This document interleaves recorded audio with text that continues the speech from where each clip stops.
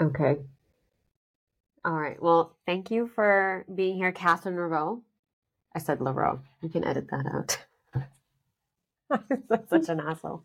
All right. No, no, No. no. It's my life. That's exactly how it is. I changed my name so it'd be easier and sexier for people to say, but no one ever says it correct the same way twice. It's, to make me feel cool. No, I'm just kidding. But Uh, no, I'm really happy that you're here and you're doing this with Thanks. me on my Thanks. podcast. This is my first interview, so this is fun. I'm honored to be here.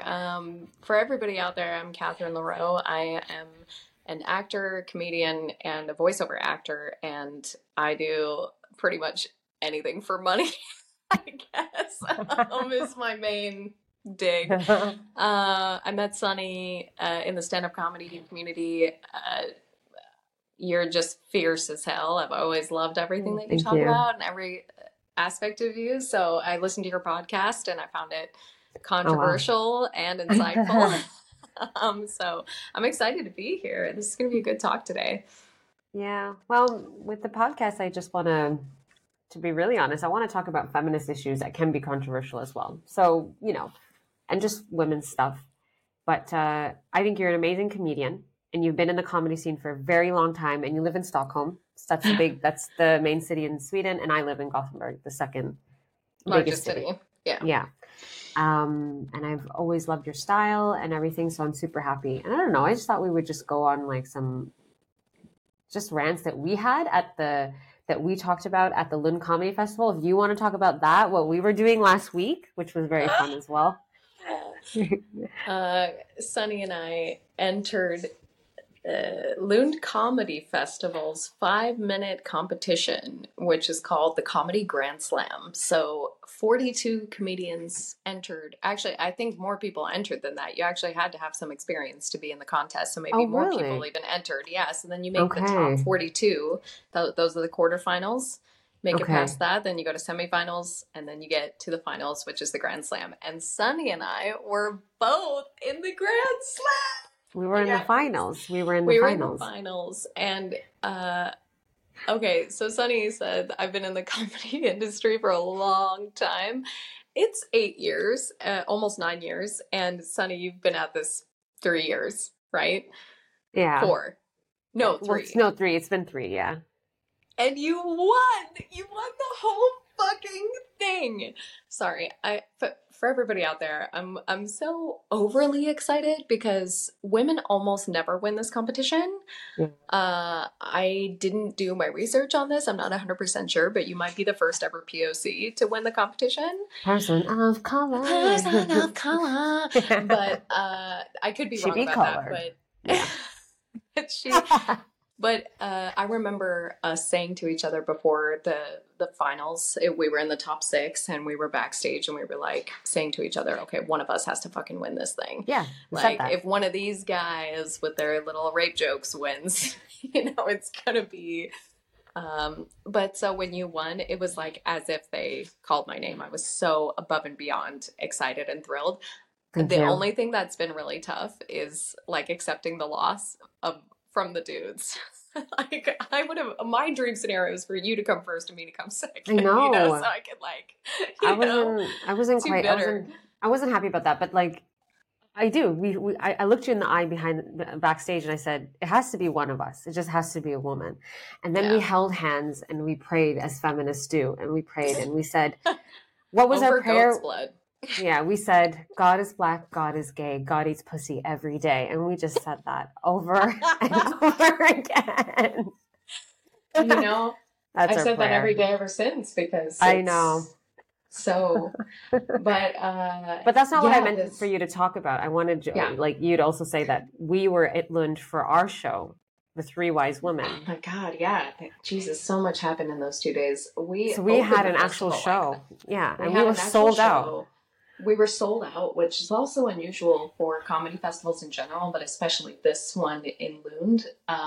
But I think the combination of who we are, that it was you, me, and Bella Bascom, and the concept of the show, three wise women like that were going to be dishing out advice. I mean, Mhm. actually, dishing out advice is not a super original concept. There was actually two other shows during the festival that were doing that, but I think ours was the only one that was sold What were they out. called? I don't remember.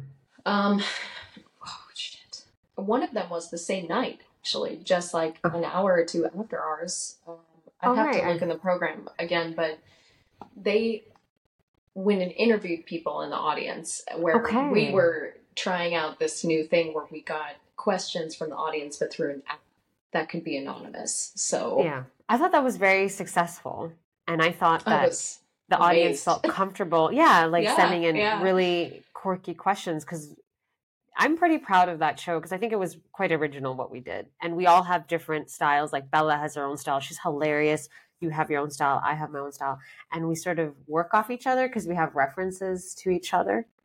Yeah, so, I love it. I think it was super successful. I still, like, it's amazing to me that I'm, like, still hardly taking that in because I've been to this festival, like, 5 times. And that was the most successful show I've ever had. That was the most tickets I've ever sold.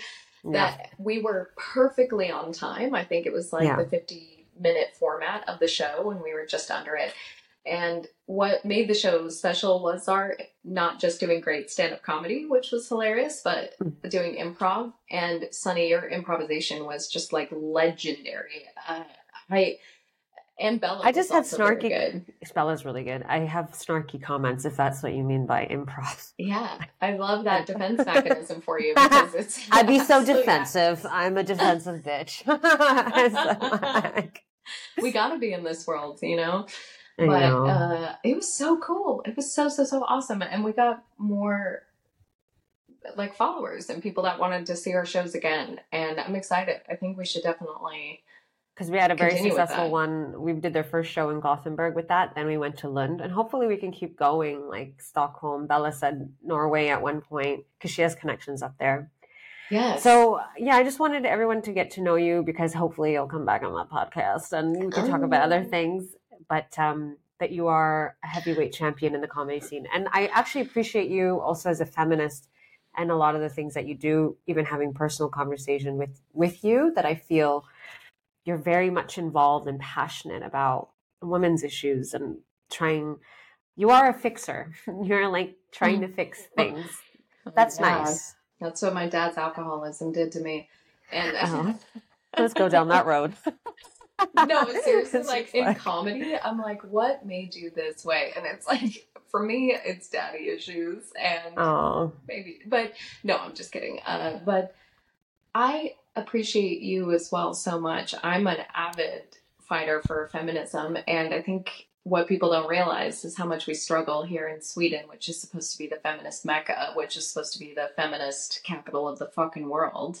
Yeah. We still deal with sexual harassment. We still deal with defamation. We still deal with, working alongside people that have been accused and nothing happens. And so I just, maybe it's my American culture, my heritage, like just something out. It just makes me really fired up and angry. And I always just want to talk about it, bring things to the forefront.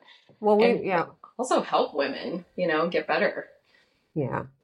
But we will talk about all those things because I wanted us to talk about two things that we were kind of talking about before at Lund and a bit before. Like the first thing is the Spanish coach for the women's Spanish team who got slammed for forcefully kissing Jenny Hermoso, which is one of the best players. She is actually the best, only 33, the best striker in Spanish football history on the women's side. And then we'll get into the Netflix series on Johnny Depp and Amber Heard, which I got opinions. So looking forward to it. I'm going to just preface it, and I just want to know what you have to say. But yes, so it was the president of the Royal Federation of Spanish Football. His name is not the Vilda, that's the coach. It's Rubiales. Mm-hmm.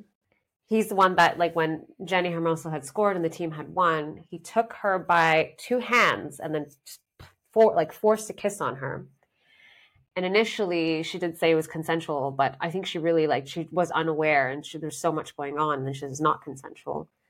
And he didn't apologize. He kind of said it was a bit inappropriate, but then he took like this whole like I'm gonna defend myself, and like what I did was not inappropriate, and this is like he said it was fake feminism. And so he's been holding this stance. Yeah, he's actually said that, and I won't let you take this away from me. He is now currently suspended from FIFA and from his position, and the coach of the team is fired and replaced by a female. The coach had an assistant coach, and she is a female, and now she's the coach of the Spanish team. This coach is different. He supported Rubiales, but you know what's interesting about the coach is that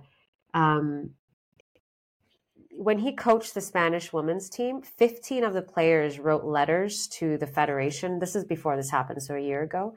15 of the best female players in Spain wrote a letter to the federation saying like he's emotionally and psychologically kind of torturing us. Like he's actually abusing us, and it's tormenting us, and we're not able to play. And it's like he's targeting us in various ways. And the federation wrote back and said, and supported the coach instead of the female players, and got rid of 15 female players from the Spanish team.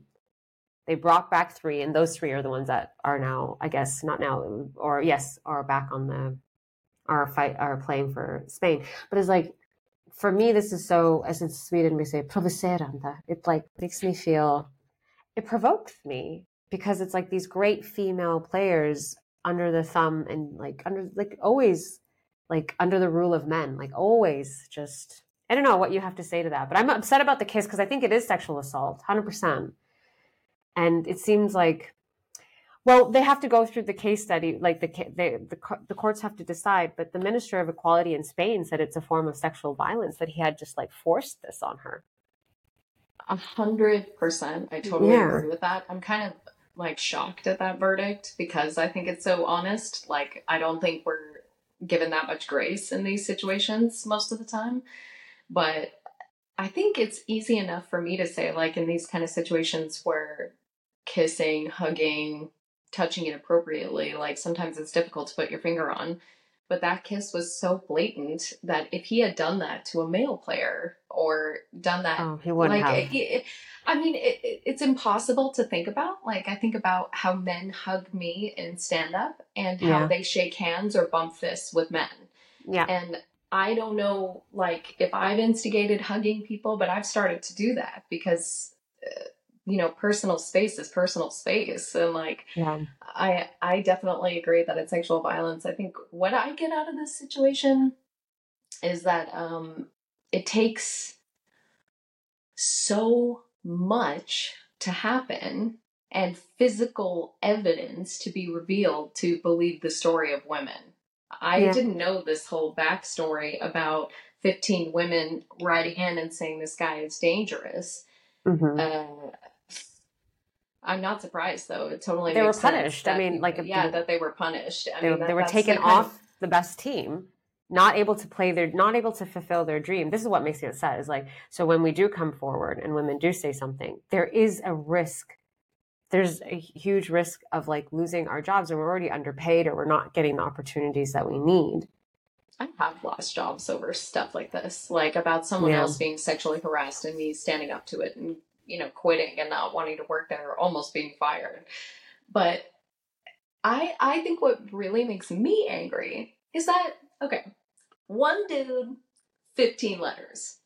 They're willing to get 15 new women. They're willing to throw away all of these players for one fucking dude who then, in some time later, found out to be guilty anyway.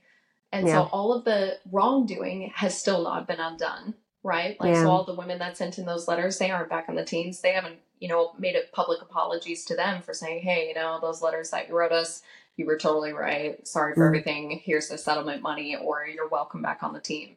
And that's why, like, the continuing punishment that people aren't thinking about in these situations is so harmful to women, and especially in sports and places where women are not the prominent figures. Like, and we've seen this as well in stand-up and the film industry. It happens all the time. We're willing to replace women very easily. And that's like the thing that always really bothers me, is how undervalued we are in these situations.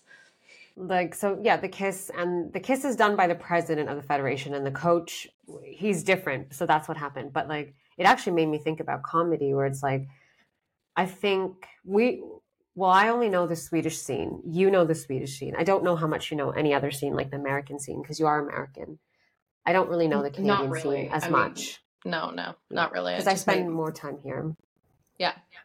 But I do think, like, if I'm going to be honest, is like, I think I love the Swedish scene, but I do think it's small. And I do feel like a lot of female comedians are at the mercy of male bookers, in the sense that they're the gatekeepers of the comedy world are males. We don't have a lot of female bookers. We don't have a lot of female run clubs, female run comedy shows. And I think it would make a huge difference if we did at least balance it out, or even have more females. And I really totally agree. Yeah. I mean, that to me, okay, so here and I think this also relates to what we're talking about. So bear with me on the rabbit hole a little bit. That I think that when we start at the top, so the male, there is a club owner who's male, probably white. So male white guy. Now, this guy is also the booker. So he looks out and picks what he thinks is funny. Yeah. And his background, his life, like, so he finds more white male comedians who come to the show and perform. Now, who are the people that come and see the white males perform? People who also find them funny. Yeah. White males. Yeah. And then evidently that has become the standard of what stand-up comedy is. So people have accepted this form. And like, I've noticed that a lot of women will go to a stand-up show and laugh at misogynistic jokes because we're so fucking used to it. Yeah. Oh my God. And we don't think that they mean it. That's the other thing, is that we think that they're joking, but a lot of the time they're not. So that power structure and that dynamic, I don't think that a lot of guys intentionally think I'm only going to hire male comics. I've had so many people say to me, no, I don't care if you're black or white. I don't care if you're male or female. I just want you to be funny. And I'm like, well, it's obvious what you find funny. So like, I might be funny to a different audience, but you don't respect or appreciate that because you're just focused on your audience and the people that you brought to your club. Yeah. And so since that's 90% of our industry, like the festival that we were just at used to be run by men, but was taken over by women. And after that shift happened, people said, oh, so many feminist shows, so many women. It's like 50%. What they did was even the scales. We're at 50%. There are just as many male shows as there are female shows. Like we have a gay show, we have a super manly show. Like we have all these things that are sitting next to each other. And because that shift feels so big, it's like threatening, you know? And it is. And it's only 50%, like you said. It's only, even when we equal out, it's a threat. It's too much. Big time. That's interesting. But yeah. Why is it that, like, I find this question really interesting for me, like, hop into this Johnny Depp stuff. It's like, why do you think people are used to misogynistic and sexist jokes, and they are women? Because I do get that. When I'm performing, I promise you, I'm in, like, I'll get compliments like, oh, I guess what you're doing, it must be so much fun. I'm like, yeah, but it's all a lot of work. I got to hit open mics with majority men who go up there like with not funny jokes, and they still get laughs. And I'm sitting here thinking, like, how am I going to cut it against this kind of misogynistic material and sexist material? And it makes me wonder about women too. It's like, is it because we're conditioned to actually believe men are funnier, or that a joke, I don't know, like, is that what it is? Like, what are your thoughts on that? Because it makes me think a lot about comedy and women.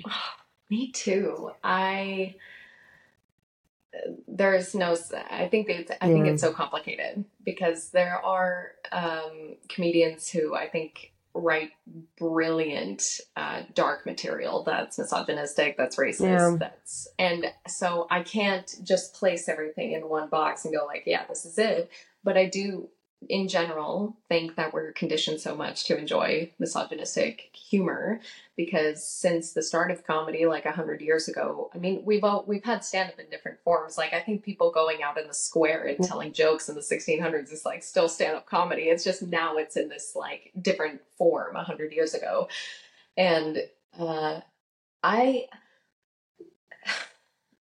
I think we've been conditioned enough. But what I realized about myself as a comedian was how I was shaping myself to fit in their world. And I didn't even That's think about interesting. it. I talked about porn, I talked about sports, I talked about like seriously, like, and I thought these are the things that matter to me. Like, this is what's important to me.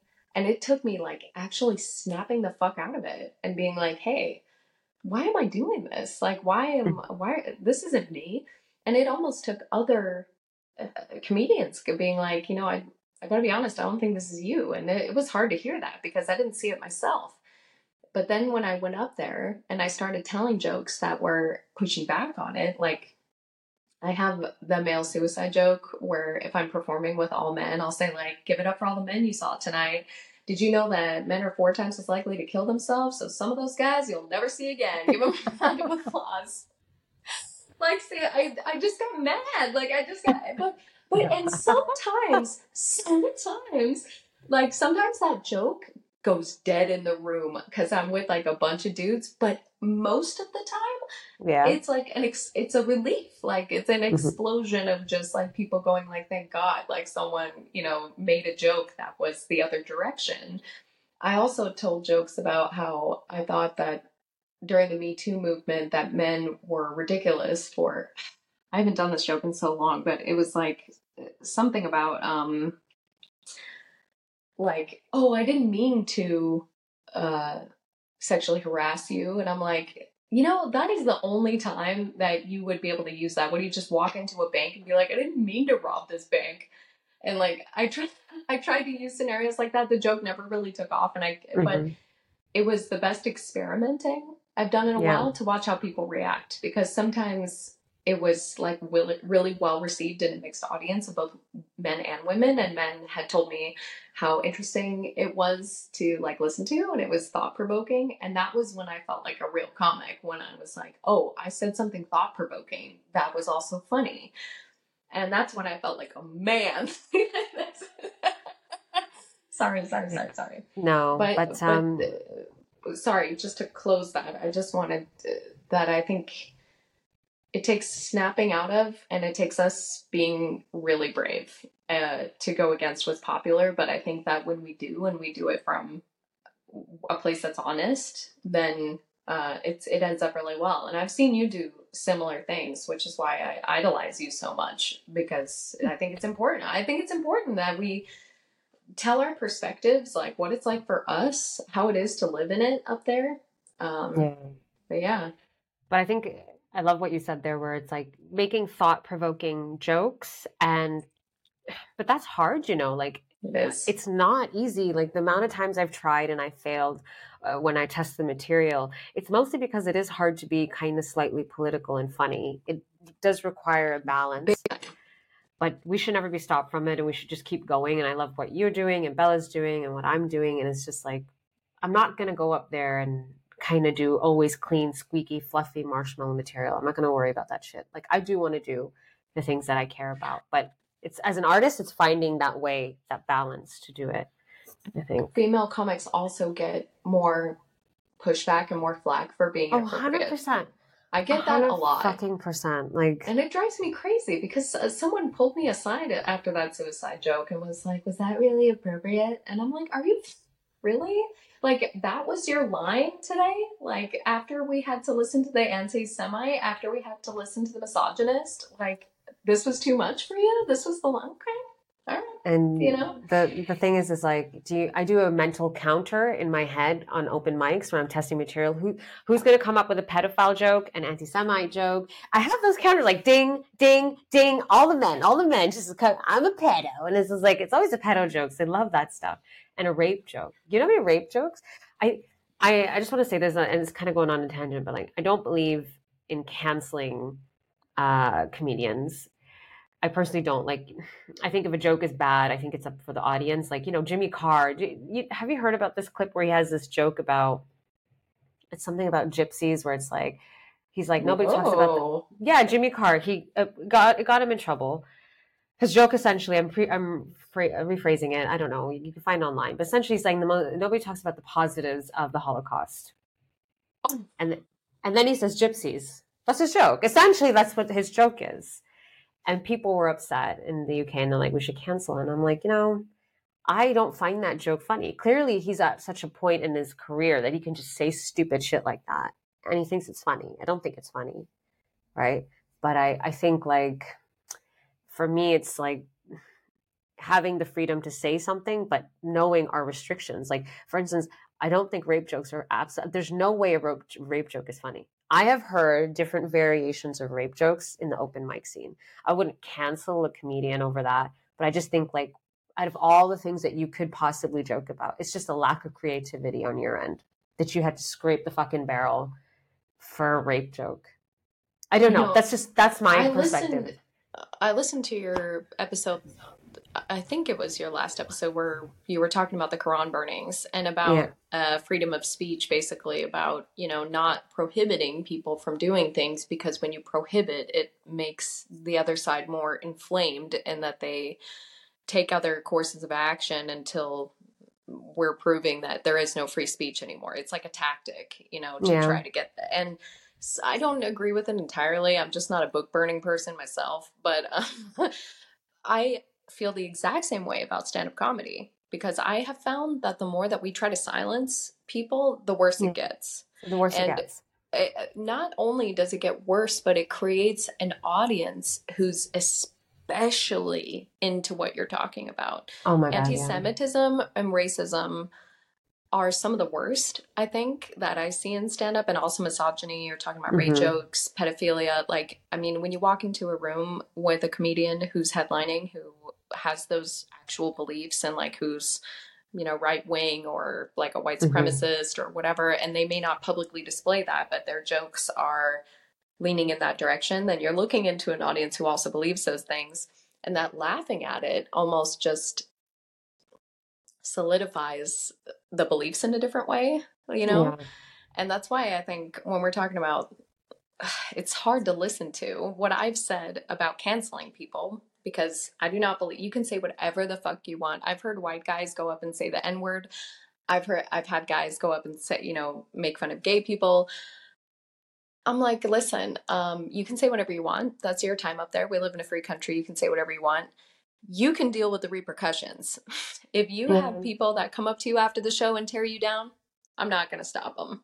If Yeah. like if I'm running the show and someone's like, oh, well, I can say whatever I want. Yeah, you can. You're so welcome to go do that. And if you get a bunch of shit for it and you lose a bunch of gigs, or you don't carry on with your career, that was your decision. That was your fault. And I think you're right that most of the time that these jokes aren't good. And um, it's hard to see people laughing at them in small rooms, and it's hard to see them laughing at them on national television. Yeah. But I think that's even more reason why I think we have to stick to our guns, and our beliefs are going to be just as funny, just as Yeah. insightful, just as, and not that everything has to be politically motivated either. I mean, I talk about No. drugs a lot, and I don't Yeah. lean that in a political way, but it can be if you interpret it that way. And I I think you'd be I think that my biggest concern and my biggest worry is that we don't believe that we're up to the challenge and the task of being in men's rooms and being funny, being ourselves. Yeah. Yeah. That's how I That's feel true. about myself. And I don't know Yeah. if other women feel that way, but I hear it a lot where girls are going, I'm not getting booked because they don't think I'm funny. And then I'll go to that club to watch the other comics. They're not getting laughs.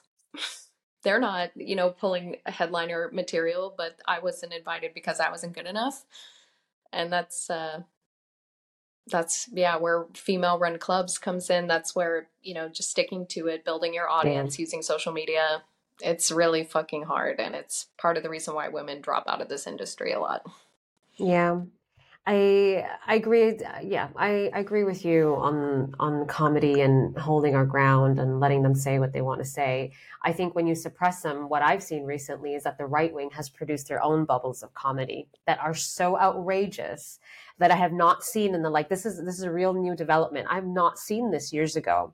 I'll give you an example. I can't remember the name of the clip, but Megan Rapinoe, I think if you know her, American soccer player, she was lambasted because I suppose she had a smile on her face when she missed a goal for the American soccer. Like it was like American reaction. It was it was destructive, really tearing her down.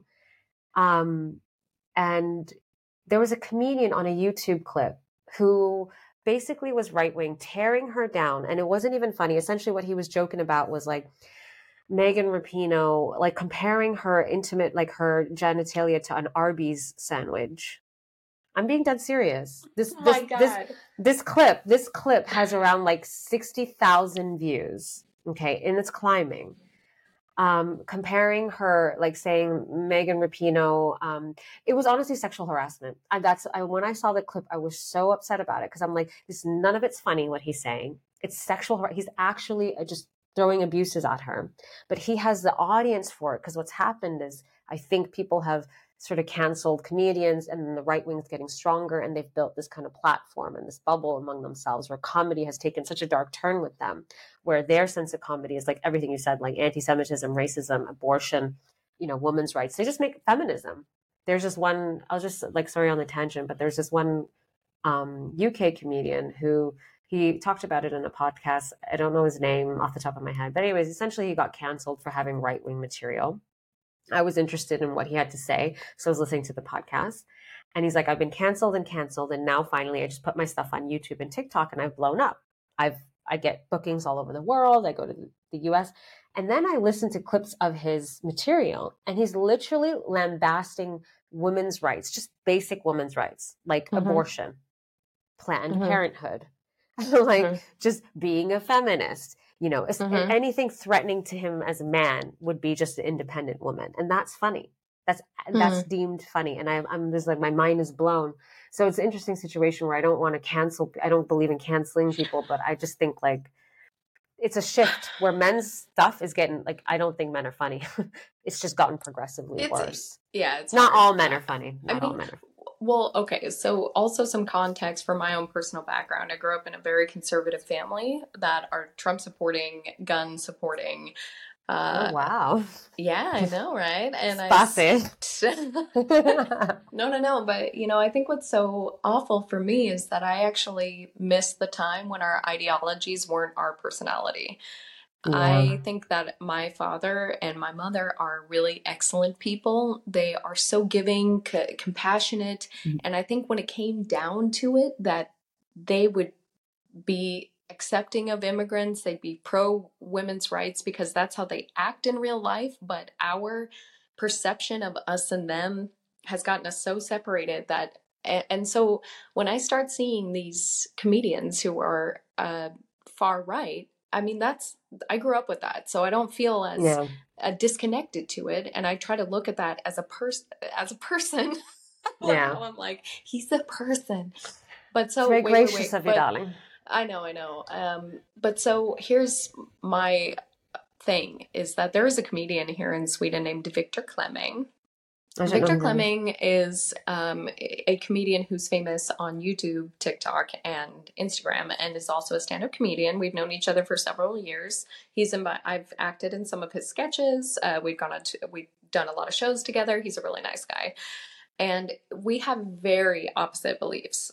He is anti-trans, questioning of the LGBTQ plus realm, anti-immigration, and we have very differing ideologies on that. And he's written jokes that are about his ideologies, about, he's like has jokes on Black Lives Matter and on women's rights and stuff. And I have done shows right next to him where I go in the complete opposite direction and do the anti-sexual harassment and anti-men. And I have had such good conversations with Victor. He's an amazing person, and he has given me so much respect. Like, I'll come off stage and he'll be like, that last joke was hilarious. And I'll be like, did you get it? Like, did you hear it? Like, and he goes, it was funny. Like, I don't necessarily, I'm not with you 100%, but it was funny. And that really clicked me and him, because then it made me look at him and go like, okay, if he took a step for me, then I can take a step for him. And I think those relationships are so rare right now, where people are unable to meet in the middle like that. And I have dreams about doing stuff like this where we put comedians like that up against each other, or they're in the same lineup. That's is actually what I interesting. mean. Yeah. Because then we have completely different groups of people, different backgrounds, cultures, ideologies, and we're all there to do one fucking thing, and it's listen and laugh to at each other, with each other. Yeah. And I can only hope that sometime in the future we will, because right now it's like either, yeah, you're right, because of cancel culture, we end up in a us and them category, which is super dangerous, because I'd rather us sit in the same rooms and have to listen to each other than to have to pick and choose about what we think is right. I want to say something though. We were talking about the Johnny Depp and Amber Heard case, and yes. Yeah. what I just, in general, because I don't know how long we wanted to talk here, but it related to our comedy community and about believing women and about how we perceive women. And most importantly is when we're at comedy shows and we see women laugh at misogynistic jokes, that to me just solidifies how many hundreds and thousands of years of ingrained, embedded misogyny is so deep within, that men hating women and convincing us that we're evil, sexy creatures is not new. No. What I find disturbing is when women start to believe that women are evil creatures, that, and that's what I was getting out of the segue, the red thread between feminism, is that I see women not supporting women in stand-up all the time. And that bothers me more than anything else. We have so many tangents. I mean, we'll get to the Johnny Depp and we'll round off in like 10 minutes. But gosh, you said so many great things. Like, well, I can't remember everything. I'm just going to shorten it up. But no, with so many great things. But like, it's like centuries of misogyny. And like, just think about the mockery of women. Like, in Shakespeare's time, women couldn't act, so it was men dressed as women. We never even had a place on stage until many, many centuries later. So we're so used to men mocking women, but when women mock a man, it's not as funny. Do you ever get that? All the time. Because we're not used to it, right? Yeah. And the misogyny aspect is really interesting, and we'll talk about that in the Netflix series that we saw. But I want to say this about the comedy thing. Also, making fun of men puts us in a place of violence. So if we make fun of them, they'll hurt us. That's why it's also risky. And I'll tell you why men hate women. Not all men, but they do. Men hate women. But do you know who they hate more than women though? Feminists. And it's like, that's who they. No, but it's true. It's so true. I promise you, you're lova day. Every time I say anything feminist or remotely pro women around any guy friends, it's like, you're just going to decide to stop being fun? Like, I got that one. Like, I got few things like that before. You're not going to be fun anymore. It's like, they're threatened by, it's like almost they're threatened by our belief in ourselves. It's like, it's really interesting. This is like a loss of power. It's a loss of power, honey, because like the definition of feminism that I adhere to is that it really is to overthrow patriarchy. So we do have to recognize that men hold a power over us. And when you recognize that in all the institutions in all its forms, then of course that is kind of a power struggle there that you want to do that. And I think men hate feminists more than they hate women. And feminists coincidentally are women. So it's a double whammy. It is. But in terms of the comedy thing, because that's a tangent, which is important, it's like, it's unfortunate, but the short amount of time that I've experienced in stand-up, I will say this, and this is my opinion, that I feel I have gotten more opportunities from men, actually, than from women. I have had more men say, that was good, here, will you open for me, or will you do this? And that's gotten me way further than like, a female comedian that's maybe in a similar position. Like, I know one female comedian who I know paid another man more than me, and we were of the same level and everything, and there was no... And that's fine. It's her show. That's also really common. No, it's super common. But it's like, I just wonder too, is it because that men have taken up more spots and now the women that have made it are really kind of holding on to that? And it is competition among us. Because I really want to be wrong, but I'm telling you personally, my personal belief is like, I've known 2 men that have helped me, and they have actually just kind of catapulted me further. And I know you've helped me. So I'm not saying all women. No, I'm no, not. no. No, but I think the general question is really interesting because I think that it has to do with more the financial background and security than it has to do with anything else. I think that oftentimes the men that give us opportunities, which like I'd say 90% of my opportunities in the past have come from men. It's only recently that I've been empowered and pushed forward by women, and I'm still struggling with it. Yeah. Is that I think that women don't offer their place also because, or helping, not their place, like just helping more women forward, is that there's not a lot of money in our industry. And that, so if they're hanging on to 2,000 or 3,000 crowns a show, and that the men have told us we're not worth it, then the women start to go, yeah, you know what, you're also worth like 2,000 kroner a show or 3,000 kroner a show. Then it feels threatening that we also don't have enough power to say that we've sustained that position. I think a lot of the men that help us have sustained their position and that they feel comfortable and in a place to share, and that women are unfortunately not in a place of feeling comfortable enough to share their wealth and share their space. And that actually, I think, is a perception, because I think that inviting more women means growth. It just means that more people will be interested in coming to stand up, will build a bigger audience. People are so afraid. They think that Sweden, 9 million people in this country, it's not enough to make a living. If there's 100,000 comedians, but like, it's fiction. Like, it's not real. Like, we have to know that building community, that building like that is strength. And it's just a fear that we have, probably perpetuated a lot by the patriarchy, that, well, there's only a few funny women, and those few are only going to get these amount of dollars from our comedy shows and our industry. So, I mean, like, I get that there's a fear, but you and I shared a story privately where I like lashed out at a female who didn't share information with me about a comedy club that's difficult to get into here in Sweden. I just know that networking is often the way that you make your way. Absolutely. But that women withhold information a lot from me about like what they're getting paid, about who to talk to get into a club, like what material is acceptable at those clubs. Like, there's a lot of information that we can share to build each other up or give each other opportunities. And I think women just hide that a lot because they feel threatened at their own space. And it's a lie. I think it's a lie. Like, you're going to keep your place. In fact, I think that that's the thing, is that that's what men do. Like, they give each other space even when they're not 100% comfortable, because they believe, well, that guy is good enough to make me look good.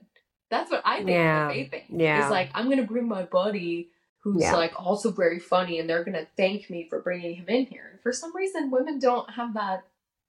It's a scarcity mentality. It's a scarcity. Like, there's not enough abundance or not enough spots. And it's unfortunate, but you're really good at having these conversations. You're really good at like opening it up. And I think we should just continue doing that. Absolutely. I give like whatever contacts I have, which is basically all you know anyways, I'm happy to give you and give other females my contacts, because for me, at the end of the day, I think we're all individual artists. I'm going to work on me being funny, and I'm going to be booked for me. I'm not in competition for anyone else, because I can't be you and you can't be me. Like, we're so different comedians. So we just be our best selves, and then we get booked for ourselves as like our brand. And that's it. That's the best. And I think that's how men think. It's like, well, he can't really be me. I'm me. And then I'm being booked for me. Do you know what I mean? I think so too. And I also don't think that they're scared if there's too many of them. Like, the amount of shows that I've seen that are white 32-year-old men, and there's 5 of them in the same show, like, they're not fucking scared that they're gonna talk about the same things.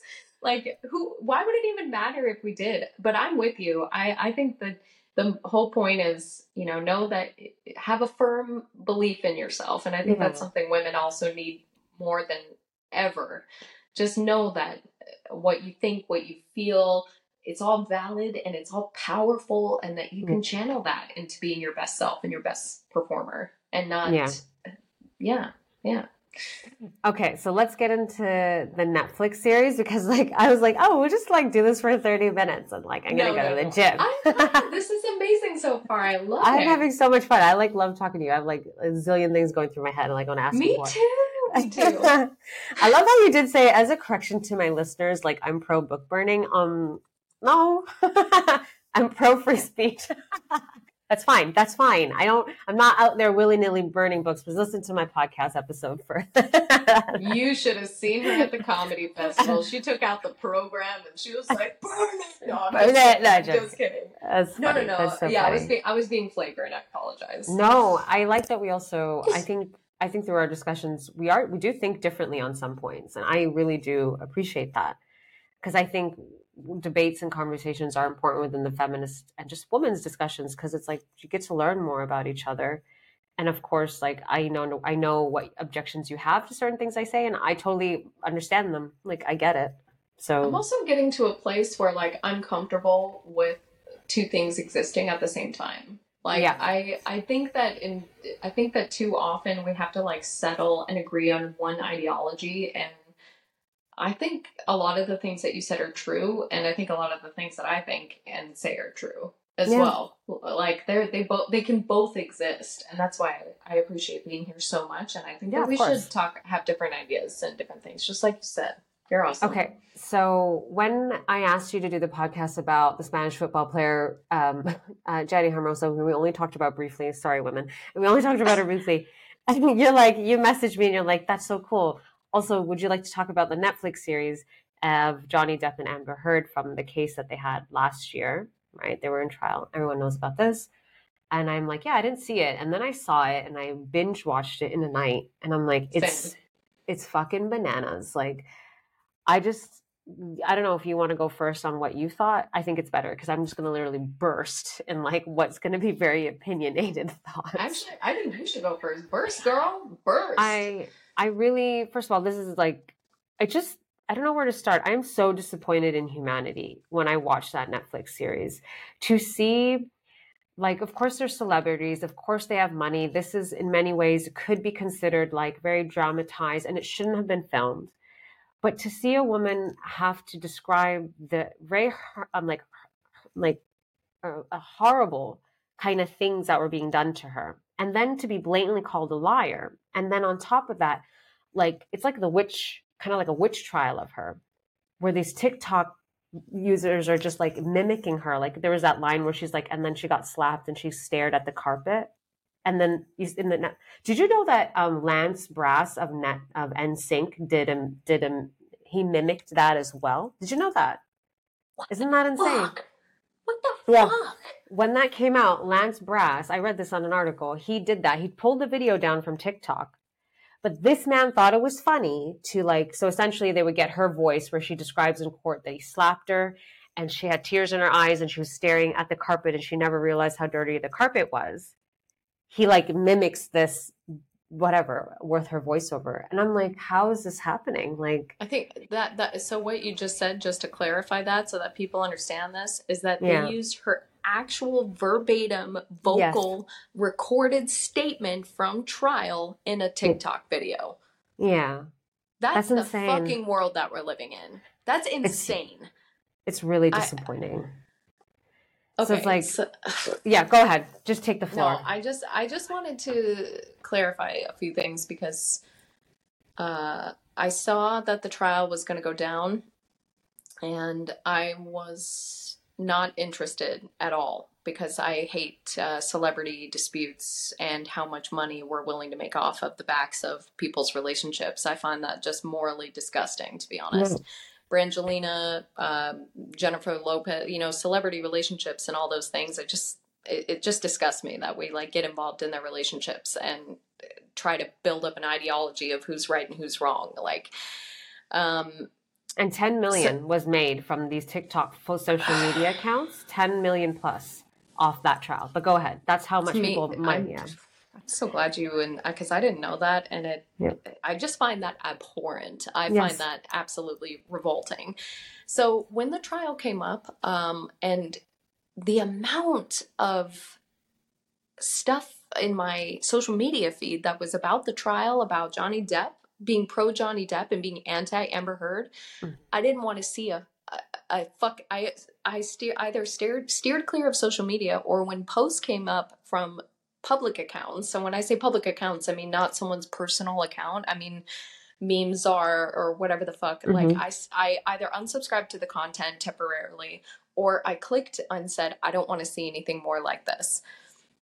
Because I think it's also, it feels very infectious to just fall into social media and just be fed what you're being given. And I think that that's also wrong and like very fucked up. And we keep attacking Facebook and social media accounts for doing this, but nothing ever happens.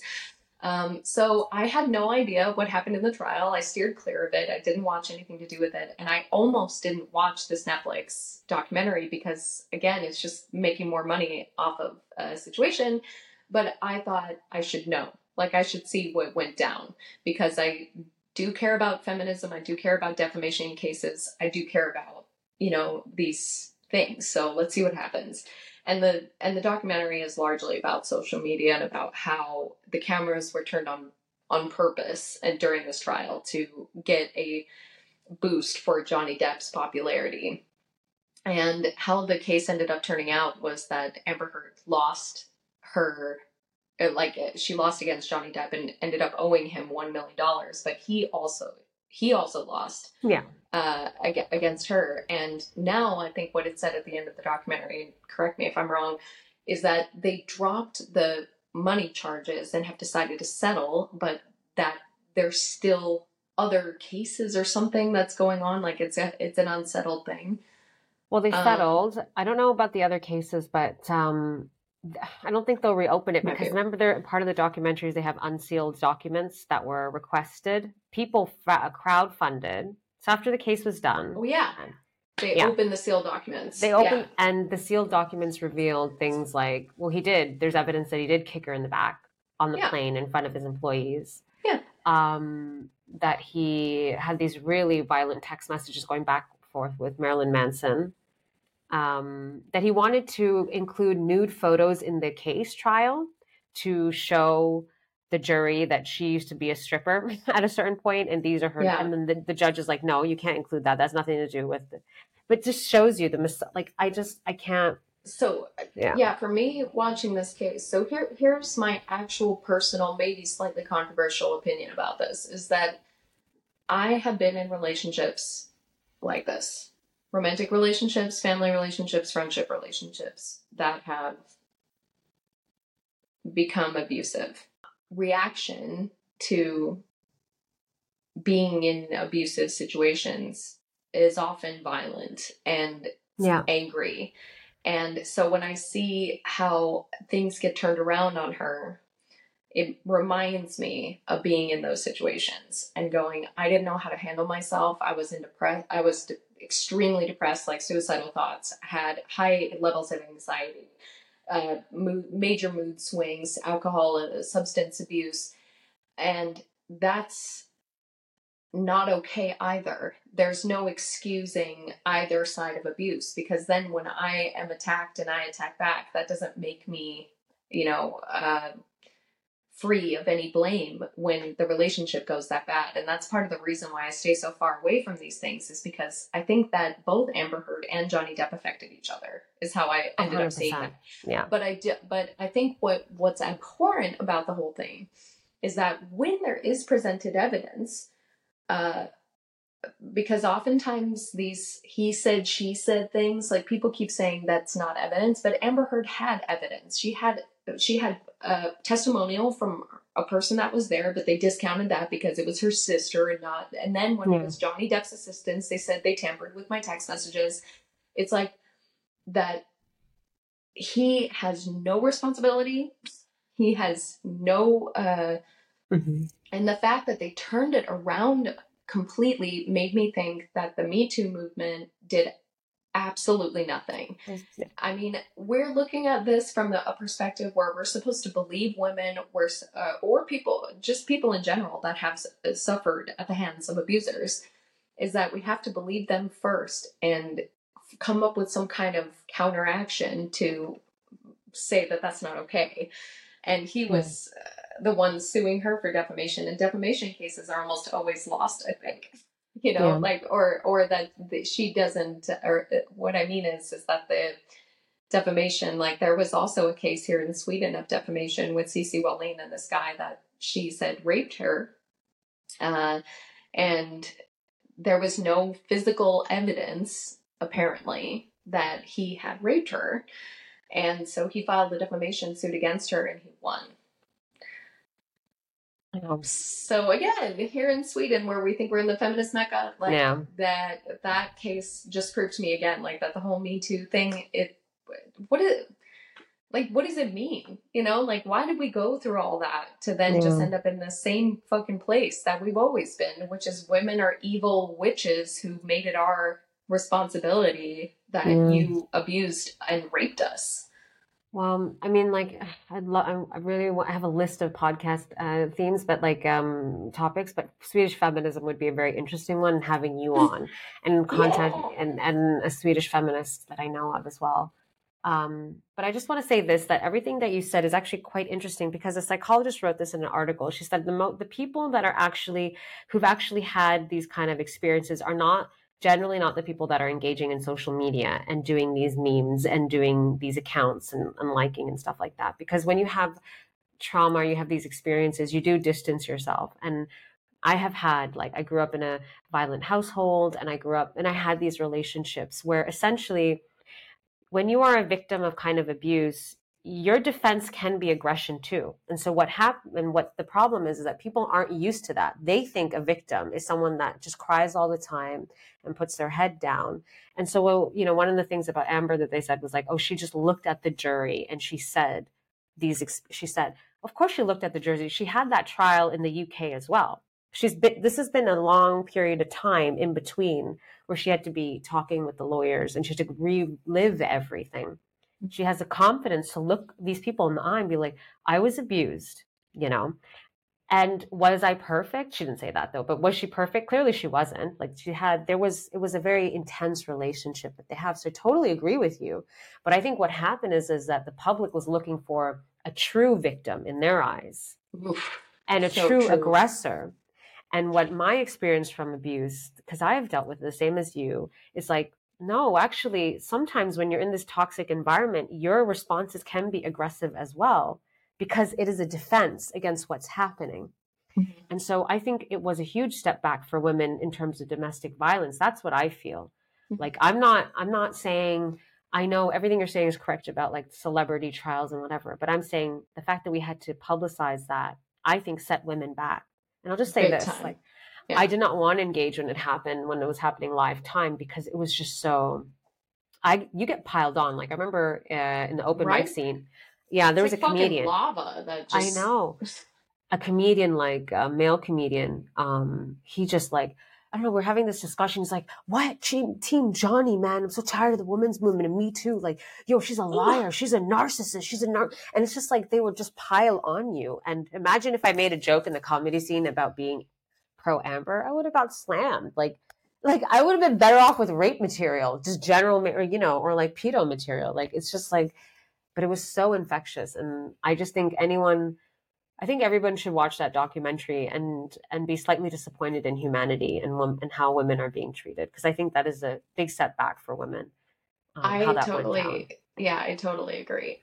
But to me, it's the publicizing of how they went through that court case, and also how social media just so quickly jumped on it. Like, I still think the biggest blow to me is watching women be anti-Amber Heard. Yeah. It's so fucking hard, but it's not the first time either. Do you know how many people, like, I grew up with Michael Jackson's music, for example. I love Michael Jackson, or I used to love him.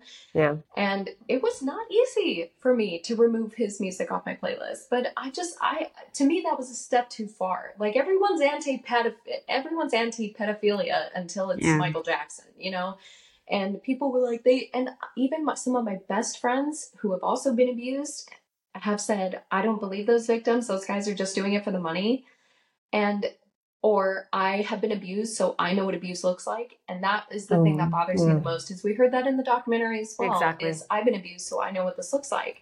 When you and I might be watching this and have a different, my perspective is I know what abuse has felt like for me, and I would never judge how anyone else deals with it, because it's like a huge scale. And I'm so glad that you brought that up about, you know, how we expect women to be victimized in these situations and how they expect us to act. Did you see this film called The Last Duel, which is apparently also The Last Duel, like with swords and like the men fight each other.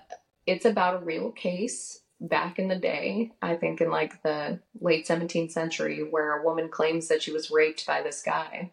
And they play out both scenarios of the story. I actually found the movie incredibly misogynistic and awful, that they play out the men's perspective of a rape. Where to him, he didn't rape her. He was just like having a good time and she wanted it. And from her perspective, she was violently raped. And they actually play out those two scenarios in the film. And they end up, and how history actually plays out. I'm sorry I'm laughing because it ends up being the husband of the wife and the guy who raped her going to battle. Like they use swords and like, you know, so it comes down to a duel for the righteousness of this, or the virtue of this woman. So like, you know, in the end, that's what makes me say this goes back so far, is that no one even really believed, like, we're so used to this. We're so used to like putting women on trial and saying that, I think that why this movie was made is it was the first official trial that was like held in front of the religious court or whatever to decide if she was actually raped. And I just find these things so offensive, you know. I'm just like, I think it's fascinating that men think that because it was directed by a man, it was like, they said that they consulted Me Too and that they were very thoughtful of like how they want to pursue the story. But I don't think anyone is thoughtful in pursuing these stories. And if they really want to pursue them, then pursue them in your real life. Like, don't go after art. Like, look at every person around you, because you know someone who's experienced abuse. You know, you probably may even have close contact or done it yourself and not even realized it. I am so tired of like the publicizing of these things and not actually getting down to it on a personal level. And maybe I'm having a realization that maybe that's why I also find it so triggering and so angering, is because when we talk about these things in public, it's completely different on a personal level. And, you know, we can say whatever we want about the character of Johnny Depp, but when you talk to men about it in real life, that's kind of the other thing, is that maybe he helps perpetuate that men are innocent and women are like evil. And well, I think it's very interesting, all the things that you've said. I just want to just go back to what you said about women, though. You're disappointed in women. I think like we have to no, but I think we have to realize is like we have a lot of internal misogyny. We've internalized so much. And that starts from a very young age. It's institutionally, it's culturally, it's religion, it's how we are.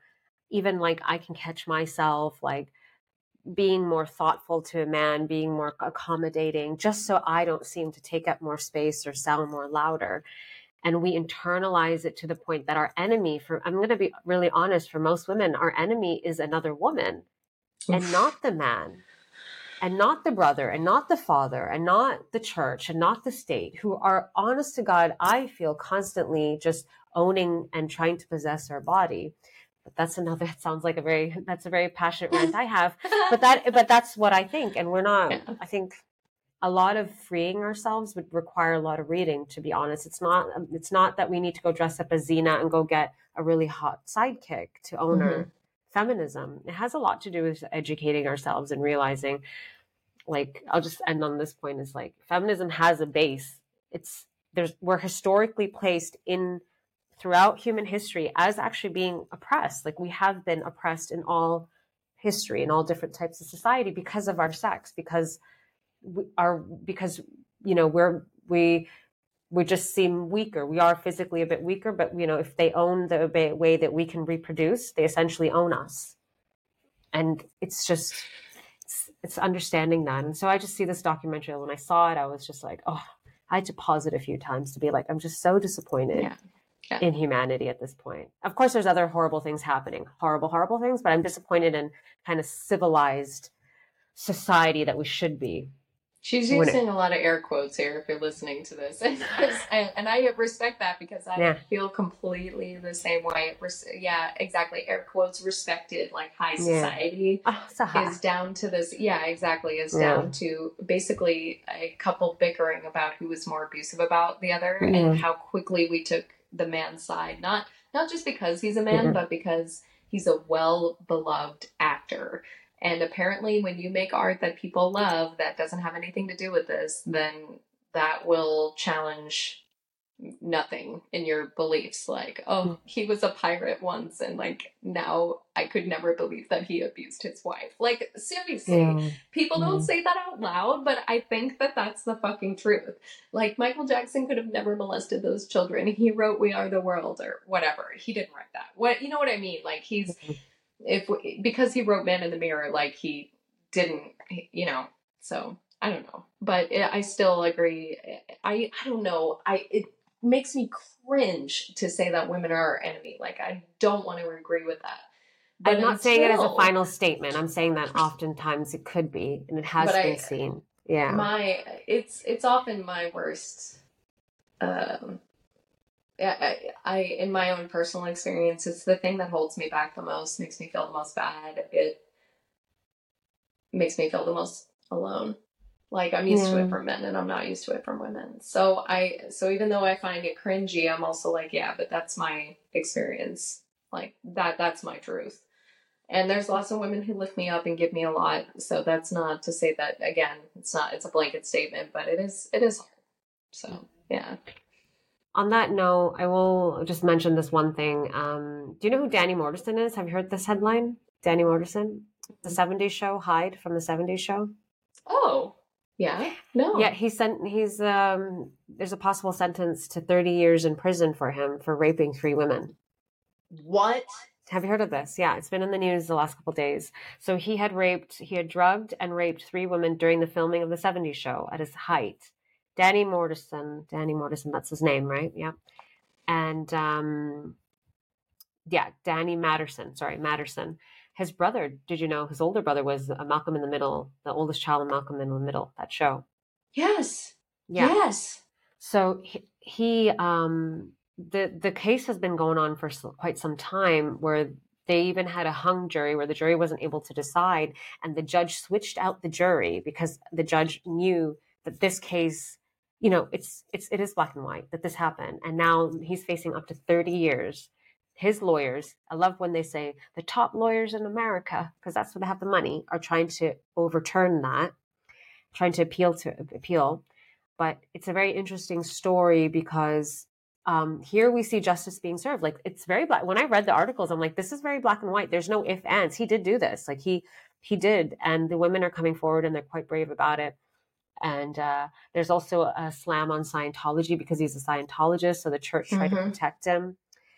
Leah Remy, do you know her? Leah Remini? Yeah. Yeah. I've watched the whole series. Yeah. Oh, yeah. Super outspoken critic of Scientology. She was there at the court hearing. And she said this quote.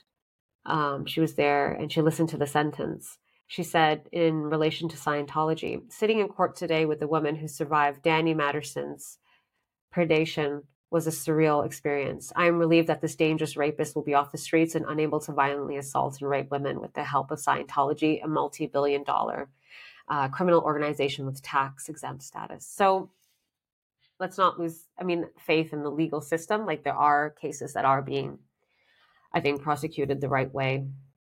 This is insane. I did not hear this. I'm kind of like, I initially just Googled his name. She's looking at her phone, everybody. I'm looking deep in my phone. Like, it's like a crystal ball. And so the first article that came up for me was Ashton Kutcher, Mila Kunis wrote letters in support of Danny Matterson. You're kidding me. No, I did not read that. I did not know that. I don't know exactly what Mila Kunis said, but I think in Kunis's letter, She vouched for Madison's exceptional character and referred to him as an outstanding older brother figure. Yikes. Well, let's see how this develops. Yeah, I mean, like, I don't know, but one of the things that we said was two things can exist. Like, when someone that I love is accused of something terrible, I think, holy shit, we gotta correct what that person did. I don't think, well, I've had only good experiences with him, so it can't be true. Like, I think that that's where women are failing a little bit. It's like, yo, just because you had a good experience with this guy doesn't mean that he did terrible things to other people. It's hard to accept. You can still be his friend. You can still be with him. I will not judge you for that. Just know that that also will have its consequences on you. Like, you will have to deal with the repercussions of that. Oh, God, I'm so scared to release this podcast. No, well, we'll see how this develops. It could be like, there could be more things to it. But from what I read, they have gone through, this has already reached court several times. They have gone through all the evidence, and this is what the sentence is. And I do want to say this thing about two things existing. But, Kathyrn, like, I think personally, there is a truth to our world. Like, you can't just deny the truth. There is objective fact. Someone has objectively, like, someone's done something. There might be two perspectives of it, but it is a done fact. There's evidence that shows it's done. But anyways, we are at an hour. I am at 16% on my laptop. I want to say thank you. I love this conversation. I learn a lot. I just love talking to you. So I love talking to you too, Sunny. Yeah. And I would love to come back and discuss Midwestern white feminism, or talk about any of the things that we spoke about today more deeply. Yeah. Thank you so much for having me. I really appreciate it. Thank you. Oh, and you can check me out on Instagram. Yes, please plug yourself in. Or on TikTok at Roux. And yeah, lots of shows coming up in Sweden this year. Hopefully going to be back in Gothenburg, Malmö, maybe even Umeå. So keep posted on those socials, everybody. I'll put all your stuff in the description. And anyone listening, please check out Kathyrn's stuff. She is really like true talent, super funny. Great actress. Yes. Very great performer. Hilarious stand-up comedian. You're the best. Okay. Wonderful.